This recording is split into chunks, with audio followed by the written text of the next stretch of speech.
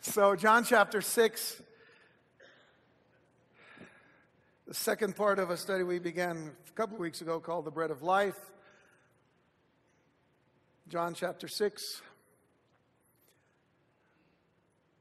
verses 34 through 40. Now I want to begin by reading verse 32. So we'll start at verse 32 for context. Then Jesus said unto them, Verily, verily, I say unto you, Moses gave you not that bread from heaven, but my Father giveth you the true bread from heaven. For the bread of God is he which cometh down from heaven and giveth life unto the world. Then said they unto him, Lord, evermore give us this bread. And Jesus said unto them, I am the bread of life. He that cometh to me shall never hunger, and he that believeth on me shall never thirst. But I said unto you that you also have seen me and believe not. All that the Father giveth me shall come to me, and him that cometh to me I will in no wise cast out. For I came down from heaven not to do mine own will, but the will of him that sent me. And this is the Father's will which has sent me, that of all which he has given me I should lose nothing, but should raise it up again at the last day. And this is the will of him that sent me, that every one which seeth the Son and believeth on him may have everlasting life, and I will raise him up at the last day. Shall we pray? Father, our hearts this morning turn to you.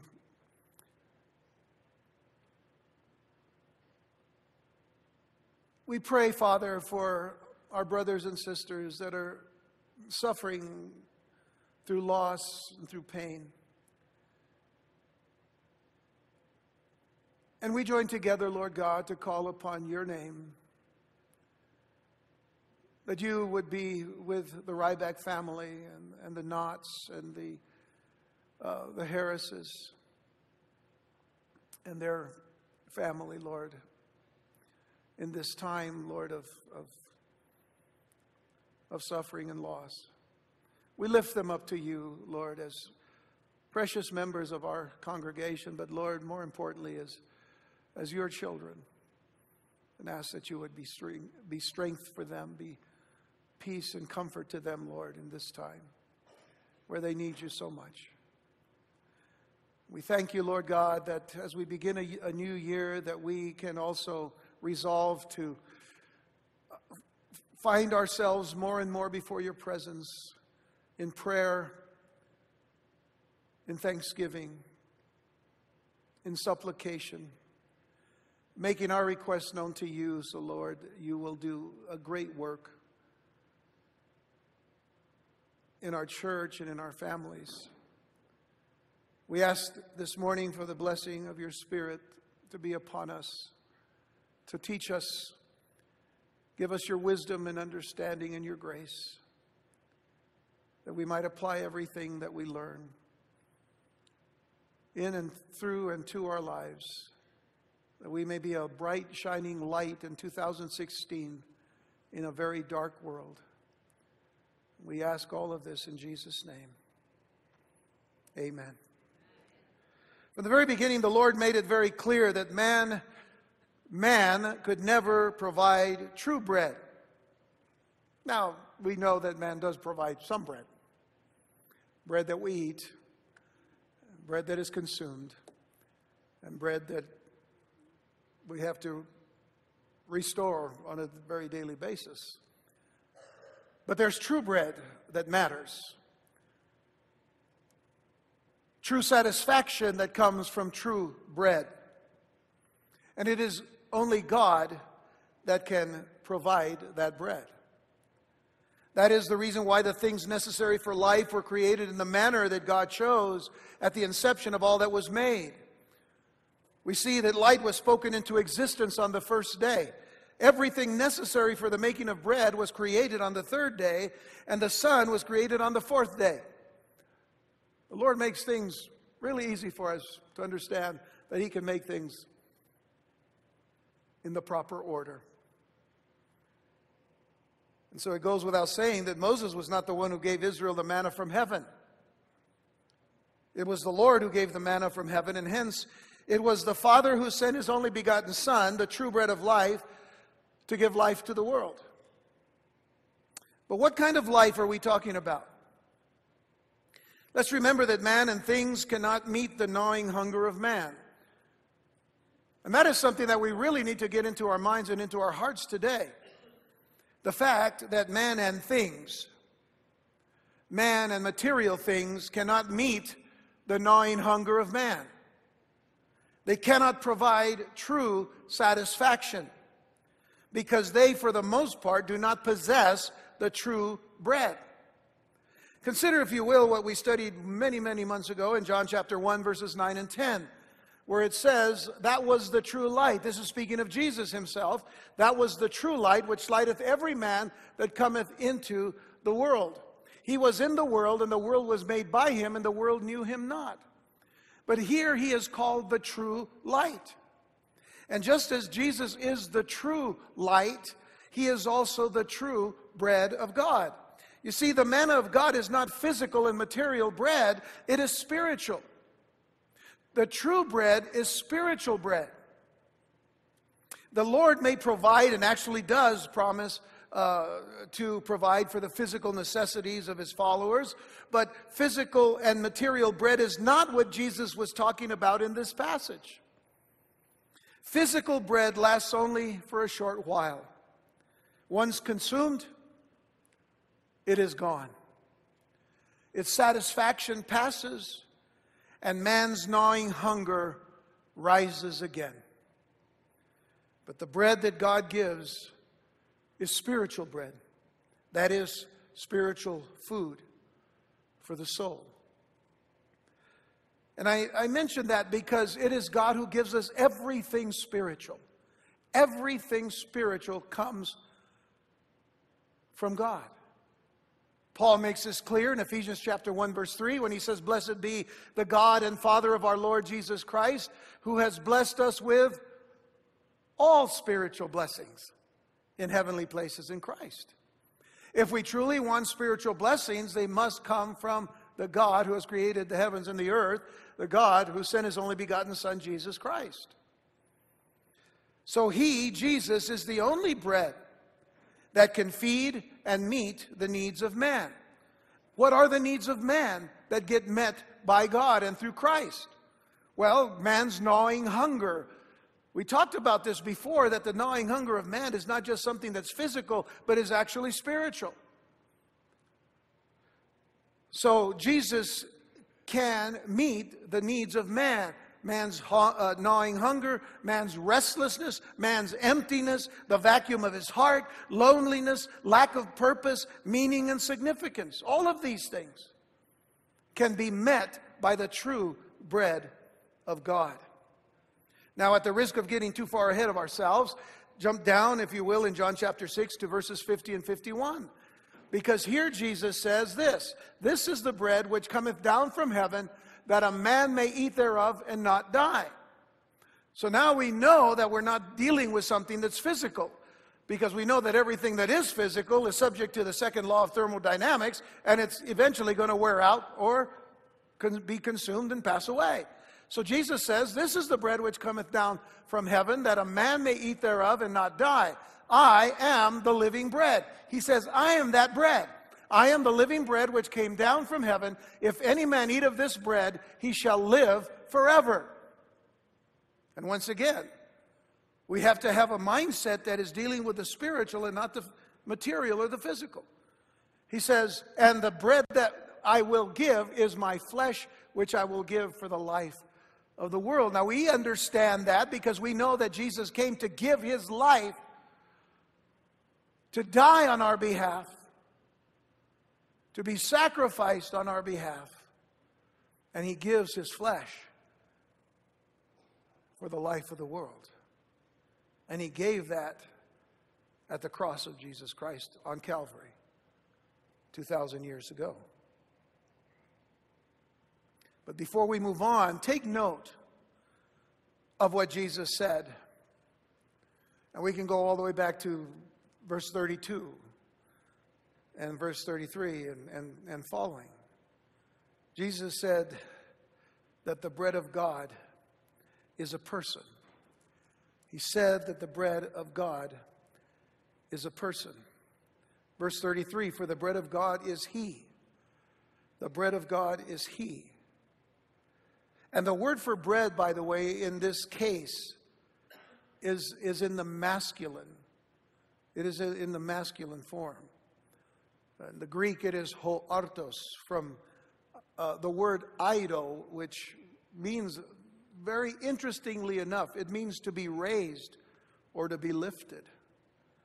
Now, when you think of bread being raised, you would think of bread that rises because of the fermentation process and all. So that's an interesting word. We know that the bread of life for us rose from the dead. So the application is pretty interesting. But note also that the bread of God, who feeds and nourishes man, came down out of heaven. He came down out of heaven. He was not born, in other words, of the earth, though he was born on the earth. He was not born out of the earth. He came from the very presence of God the Father himself. A little later on in John chapter 8, verse 23, Jesus said, you are from beneath, I am from above. You are of this world, I am not of this world. So we need to see the distinction of the bread of God not being something that was of this earth. But if we consider the incarnation of Jesus, we have to remember that Mary was conceived by the Holy Ghost. Lastly, consider that the bread of God came from heaven to give life to the whole world. To the whole world. It was not just to one person or to one nation that he came. He came to the whole world. And we all need to be very thankful for that. John, who writes the gospel, also writes the letters to the church, and he says in 1 John chapter 2, verse 1, my little children, these things write I unto you, that you sin not. And if any man sin, we have an advocate with the Father, Jesus Christ the righteous, and he is the propitiation. Now, that's a fancy word to mean atoning sacrifice.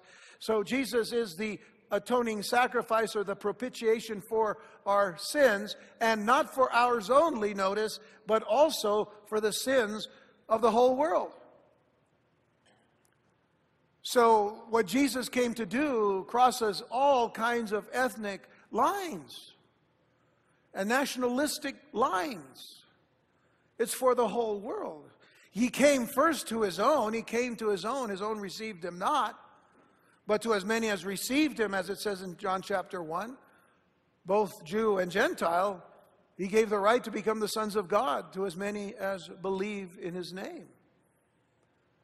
From every nation, tribe, and people and tongue. So that's a wonderful thing to know about why Jesus came and why the true bread of God is that which crosses all boundaries. So Jesus Christ then for us is indeed the bread of God, and he is the bread of life. Now, going to verse 34, which is our text for today, let's begin reading here. It says, then said they unto him, this would mean, now I just want to remind you that they are the men who had received of the bread that Jesus had given them from the little lunch of the little boy. The 5 little barley crackers and the 2 little sardine fish. But of the bread, they were the ones that had received, and their families also. So anywhere from 10 to 15,000 people had received food from Jesus from this one little meal. And they were astounded because indeed it was a tremendous miracle. They even wanted to make him king. I'm getting ahead of myself, but anyway, you all remember that particular part. This whole chapter comes back to that miracle. So they said unto him, Lord, evermore give us this bread. The same bread that he was talking about. I'm the bread, or the bread of God is he that cometh into this world. So they said, well, Lord, evermore give us this bread. But please understand where they are and where we might think they are. Because Jesus said unto them in verse 35, I am the bread of life. He that cometh to me shall never hunger, and he that believeth on me shall never thirst. So here's the question that we need to ask. Were the people actually requesting the bread of God? Were they actually requesting the bread of God that Jesus describes as himself? The bread of God is he which cometh down from heaven and giveth life unto the world. Well, now we look at what we consider to be kind of on their side, saying, well, yeah, didn't they say evermore, give us this bread? And while we might think that they were asking for the bread of God from Jesus, consider that they were probably thinking in these terms. Remember, Moses has already been mentioned.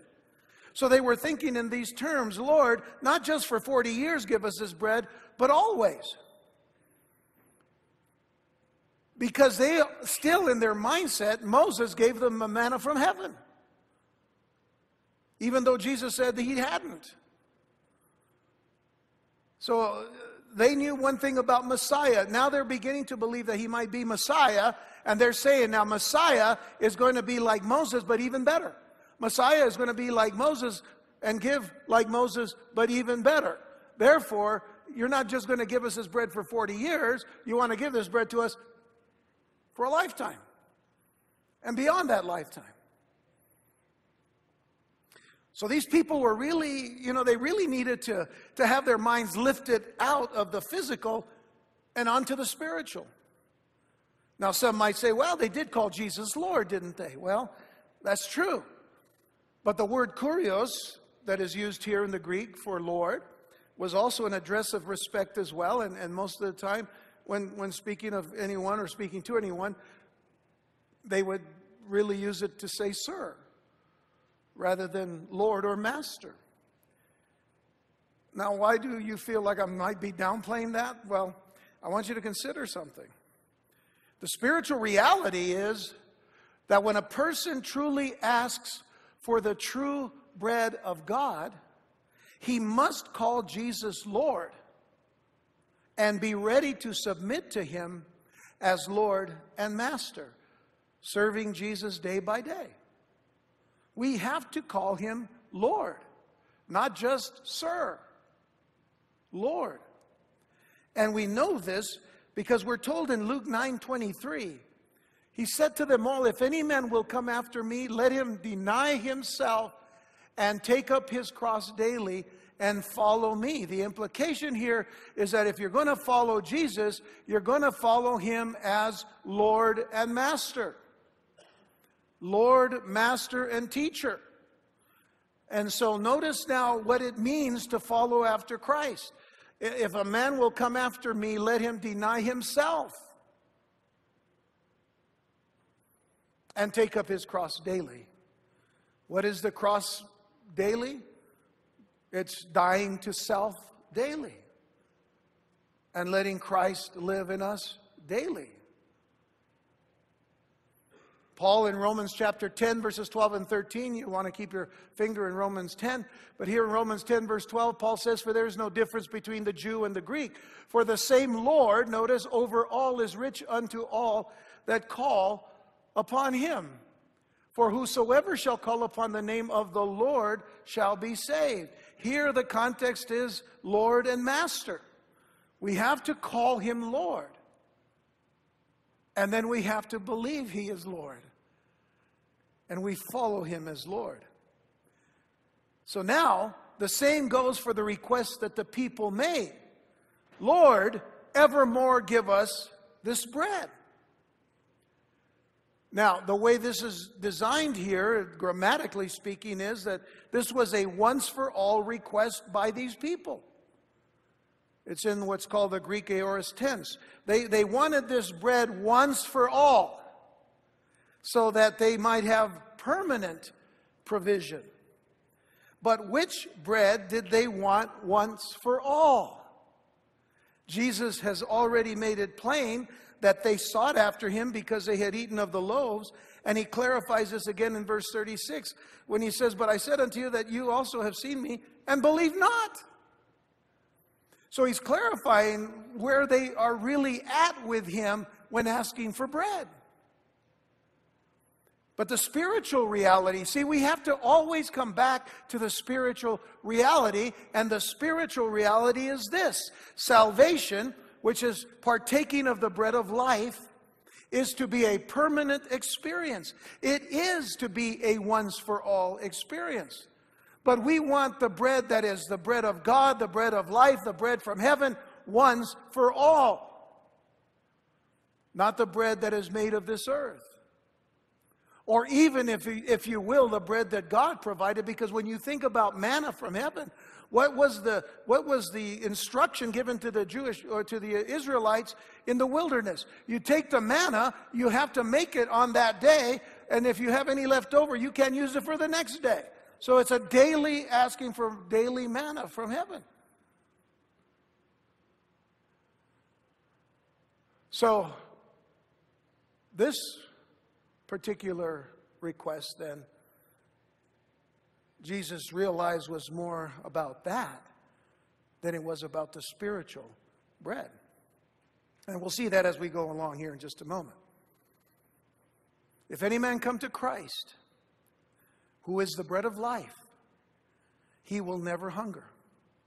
If anyone comes to Christ, who is the bread of life, he will never hunger. Man has a starving, craving need for a life that is full and satisfying, nourishing and sustaining, energizing and fulfilling.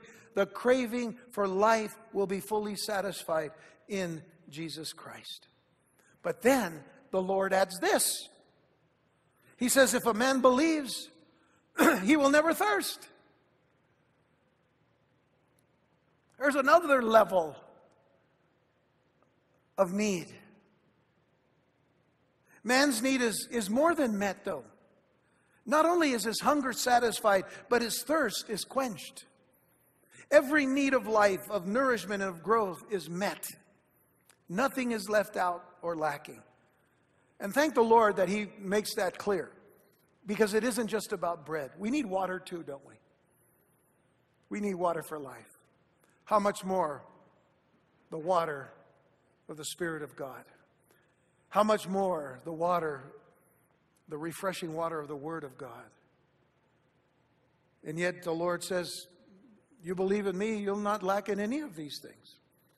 When a person, when a person comes to Christ and believes, which by the way in the Scriptures is a continuous action. When we say that we believe, we are saying that we continue to believe all the time. We will continue to believe forever. It is a continuous action. So when a person comes to Christ and believes, every need of his life and of his growth is met. Of course, this doesn't mean that he will never hunger after righteousness. He will. But his hunger and his thirst will never go unsatisfied. As Jesus stated in the Sermon on the Mount in Matthew 5, verse 6, He said, blessed are they which do hunger and thirst after righteousness, for they shall be filled. And I think you would agree with me that every day we hunger and thirst after righteousness. And if we're not hungering and thirsting after righteousness, we may be hungering and thirsting after a lot of other things that will not be satisfying, I should say. But when we hunger and thirst for His righteousness, the Lord says, I'll fill that. I will meet that need. And by the way, at the well in Samaria, which we studied back in John chapter 4, Jesus said to the woman, He said, listen, if you drink of this water from this well, you're going to thirst again. But then He says here in in John 4, verse 14, but whosoever drinketh of the water that I shall give him shall never thirst. But the water that I shall give him shall be in him a well of water springing up into everlasting life. And so again, Jesus takes this woman from the material to the spiritual understanding, because it is the spiritual that is going to be that which lasts forever.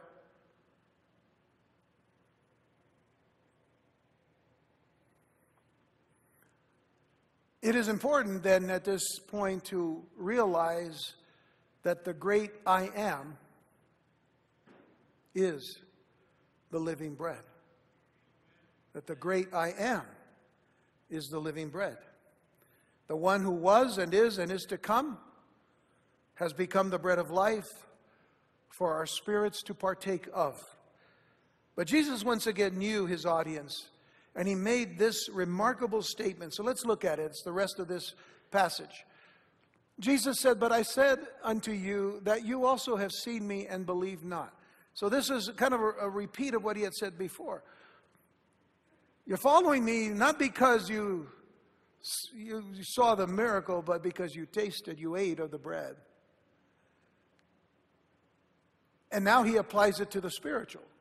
And he says that you have, but I said unto you that you also have seen me and believe not.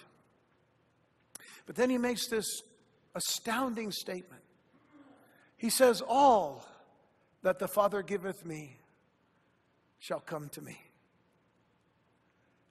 And him that cometh to me I will in no wise cast out. Now stop there for a moment, you who are a believer in Jesus Christ, and aren't you just so thankful to hear that from Jesus? I tell you, I am so thankful to hear that. I am so grateful to the Lord to have that kind of sustainability upon us. We don't sustain ourselves. He sustains us to the point that he can say, all that the Father giveth me shall come to me, and him that cometh to me I will in no wise cast out. And then he goes on and says, for I came down from heaven not to do my own will, but the will of him that sent me, of course the Father. And this is the Father's will which has sent me, that of all which he has given me I should lose nothing. Now that's double. That's a double blessing now. Now we're just getting doubly blessed here if we believe in Jesus Christ with all of our heart. He says that of all which he has given me, I should lose nothing, but should raise it up again at the last day. What a promise that is to those who believe. To those who believe. And this is the will of him that sent me, that every one which seeth the Son and believeth on him may have everlasting life, and I will raise him up at the last day.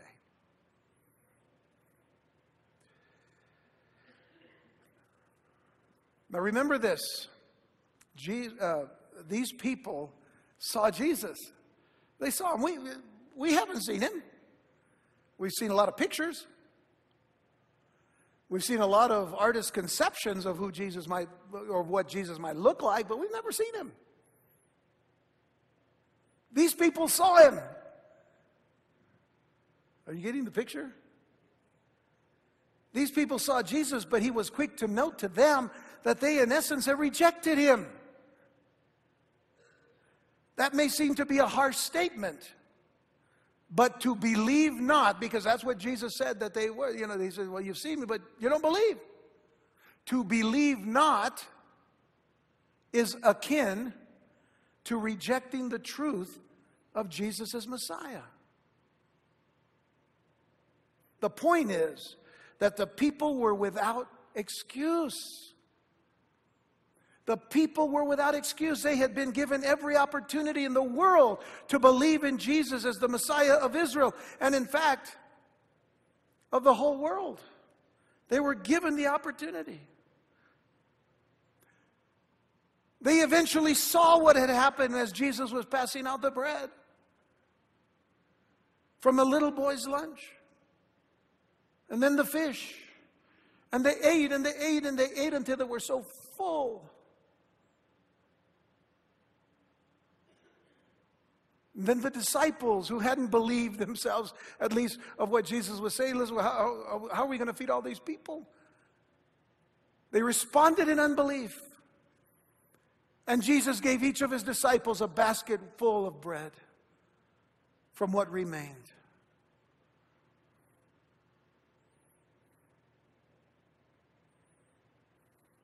So let's face it. The bread of God had come down from heaven. The bread of God had come to give life to the world. The bread of God had been seen as described by the apostles, especially John, when he writes again in his first letter to the church, that which was from the beginning, which we have heard, which we have seen with our eyes, which we have looked upon and our hands have handled of the word of life. For the life was manifested, and we have seen it and bear witness and show unto you that eternal life, which was with the Father and was manifested unto us. That which we have seen and heard declare we unto you, that you also may have fellowship with us. And truly our fellowship is with the Father and with his Son, Jesus Christ. And these things write we unto you, that your joy may be full. Just like your joy will be full in you when you realize the truth that Jesus is the bread of God. The bread of God was seen and proclaimed that very moment. And any of the people could have easily come to Christ. Yet sitting there and hearing the glorious news, they still did not believe. Consider how thorough Jesus is about this matter of belief in him. He is very thorough when he says what he says about believing in him. John 1 verse 11. He came unto his own, and his own received him not. It is important to receive the truth of the Lord Jesus Christ. In John 3:36, it says, he that believeth on the Son has everlasting life, and he that believeth not the Son shall not see life. But the wrath of God abideth in him, or on him. In John 8:24, Jesus said, I said therefore unto you that you shall die in your sins, for if you believe not that I am he, you shall die in your sins. In John 12 verse 48, I know this is fast, but we have communion today, so I'm trying to get there. But in John 12 verse 48, he that rejecteth me and receiveth not my words has one that judges him. The word that I have spoken, the same shall judge him in the last day. It is the word that judges those who reject Jesus Christ. That is pretty thorough.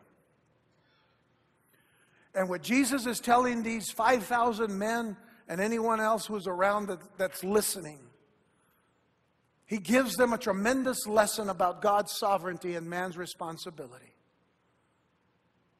In the midst of this grand statement that he is the bread of life, that he, the great I am, is the bread of God and from God, Jesus says, all that the Father giveth me shall come to me, and him that cometh to me I will in no wise cast out. Isn't it wonderful to know that the Lord Jesus knew that all of the Father's purposes and all of the Father's plans would be fulfilled? Now see, if Jesus knew that, he wants us to know that. He wants us to know that all of God's plans and purposes are going to be fulfilled. And even if those Jews to whom he was speaking would not accept him and believe him, then he knew that all those who were chosen by God would come to him. That's a very clear statement that Jesus is making.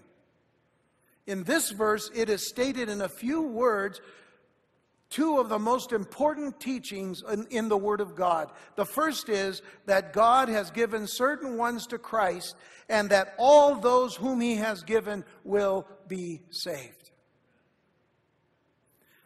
The other is the teaching of man's responsibility. In order to be saved, a person must come to the Lord Jesus and accept the truth of him by faith. God does choose some people to be saved. But the reality is this: the Bible never teaches that he chooses some to be condemned. I know that there are some people who believe that, but I can tell you from the Scriptures, when you do the proper kind of exegesis in the Scriptures, the Bible never teaches that he chooses some to be condemned. If anyone is saved, it is because of the free grace of God. But if anyone perishes forever, it is his own fault. All men are condemned. We were born in sin, weren't we? All men are condemned by their own sinfulness and wickedness. If all men went to hell, they would be receiving only what they deserve. In grace, though, God stoops down and saves individual people out of the great mass of humanity. Does he have the right to do this? Yes, he does. God can do as he chooses, and no man can deny him this right. We know that the Lord will never do anything that is wrong or unjust. But just as the scriptures teach that God has elected certain persons to salvation, it also teaches that man is responsible to accept the gospel.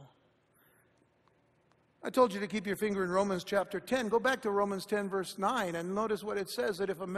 But if thou, Paul says, that if thou shalt confess with thy mouth the Lord Jesus, this is part of the responsibility of man. That if thou shalt confess with thy mouth the Lord Jesus and shalt believe in thine heart that God has raised him from the dead, thou shalt be saved. A very clear statement. Verse 10 it says, for with the heart man believeth unto righteousness, and with the mouth confession is made unto salvation. Notice the next verse, though. We oftentimes stop at verse 10 and we forget to read verse 11. That says, for the scripture saith, whosoever believeth on him shall not be ashamed. Whosoever believeth on him shall not be ashamed. You can jump down to verse 17, where it says, so then faith cometh by hearing, and hearing by the word of God. So with that hopefully clear in our hearts and minds, then we go back to what Jesus said in verse 38 of our text, when he says, for I came down from heaven not to do my own will, but the will of him that sent me. And this is the Father's will which has sent me, that of all which he has given me I should lose nothing, but should raise it up again at the last day. And this is the will of him that sent me, that everyone which seeth the Son and believeth on him may have everlasting life, and I will raise him up at the last day. Those last two verses is like Jesus saying, okay, this is what I'm saying, and this is the explanation of what I'm saying. Then what I'm saying and what I'm explaining is the very same thing. Isn't that wonderful? Jesus is the greatest teacher ever. Always using good repetition. This is a statement of great assurance for the believer. Is there an assurance for the believer? Yes, we see it all through the scriptures. But here are a couple of clear things to note. First of all, Jesus did not begin his life. Jesus did not begin his life in a manger in Bethlehem. Rather, he existed from all eternity with God the Father in heaven. He came to do the Father's will, not his own. He took the place of a servant in order to carry out the will of the Father. And all who believe will see him with eyes of faith. Consider that in Revelation chapter 1 verse 7 it says, behold, he cometh with clouds, and every eye shall see him, and they also which pierced him, and all kindreds of the earth shall wail because of him. Even so, amen. He cometh with clouds, and every eye shall see him. You will see him. We will see him. We look forward to seeing him. But it is in those who have the eyes of faith, the eyes that believe with all of their heart that Jesus Christ came to this earth to die on our behalf, to be the Lamb of God who taketh away the sin of the world, to suffer on our behalf, to die, to be buried, and to rise again on the third day. We will see him. And so will those who pierced him. They will see him. So the burden is clear for us today before we come to this table of communion. Will you believe him? This is the will of him that sent me, verse 40 of our text. That everyone which seeth the Son and believeth on him may have everlasting life, and I will raise him up at the last day. That is not something for us to take for granted. It is something for us to humble us and to keep us focused on the coming of Jesus Christ. Because what is he coming to do but to take us home? You see, the full extent of salvation is not just that we now have a new heart and a new mind and a new life, and we can understand the Word of God better than we did before we came to the Lord. The fact of the matter is, Jesus said, I'm coming again for you because I'm going to finish my work on this earth and with my people Israel. I'm going to finish all of these things, but I'm taking you home first so that you will be with me. So he makes it clear who it is he's coming for. Those who believe, those who trust, and those who express that belief and trust in their lives. So before we take the cup and the bread this morning, I want to remind you of this one thing. And that is what Jesus said in Luke 21:28. And when these things begin to come to pass, as we think of the things that are happening even in the world today, when these things begin to come to pass, then look up. Look up and lift up your heads. For your redemption draws nigh. Your redemption draweth nigh, draws near. Every day is a day closer to the coming of Jesus Christ. So as we take the bread and the cup this morning, let's truly remember what Jesus did on our behalf as the bread of life, as the bread of God, as the living bread that came to give us eternal satisfaction, eternal provision, eternal life, and eternal salvation.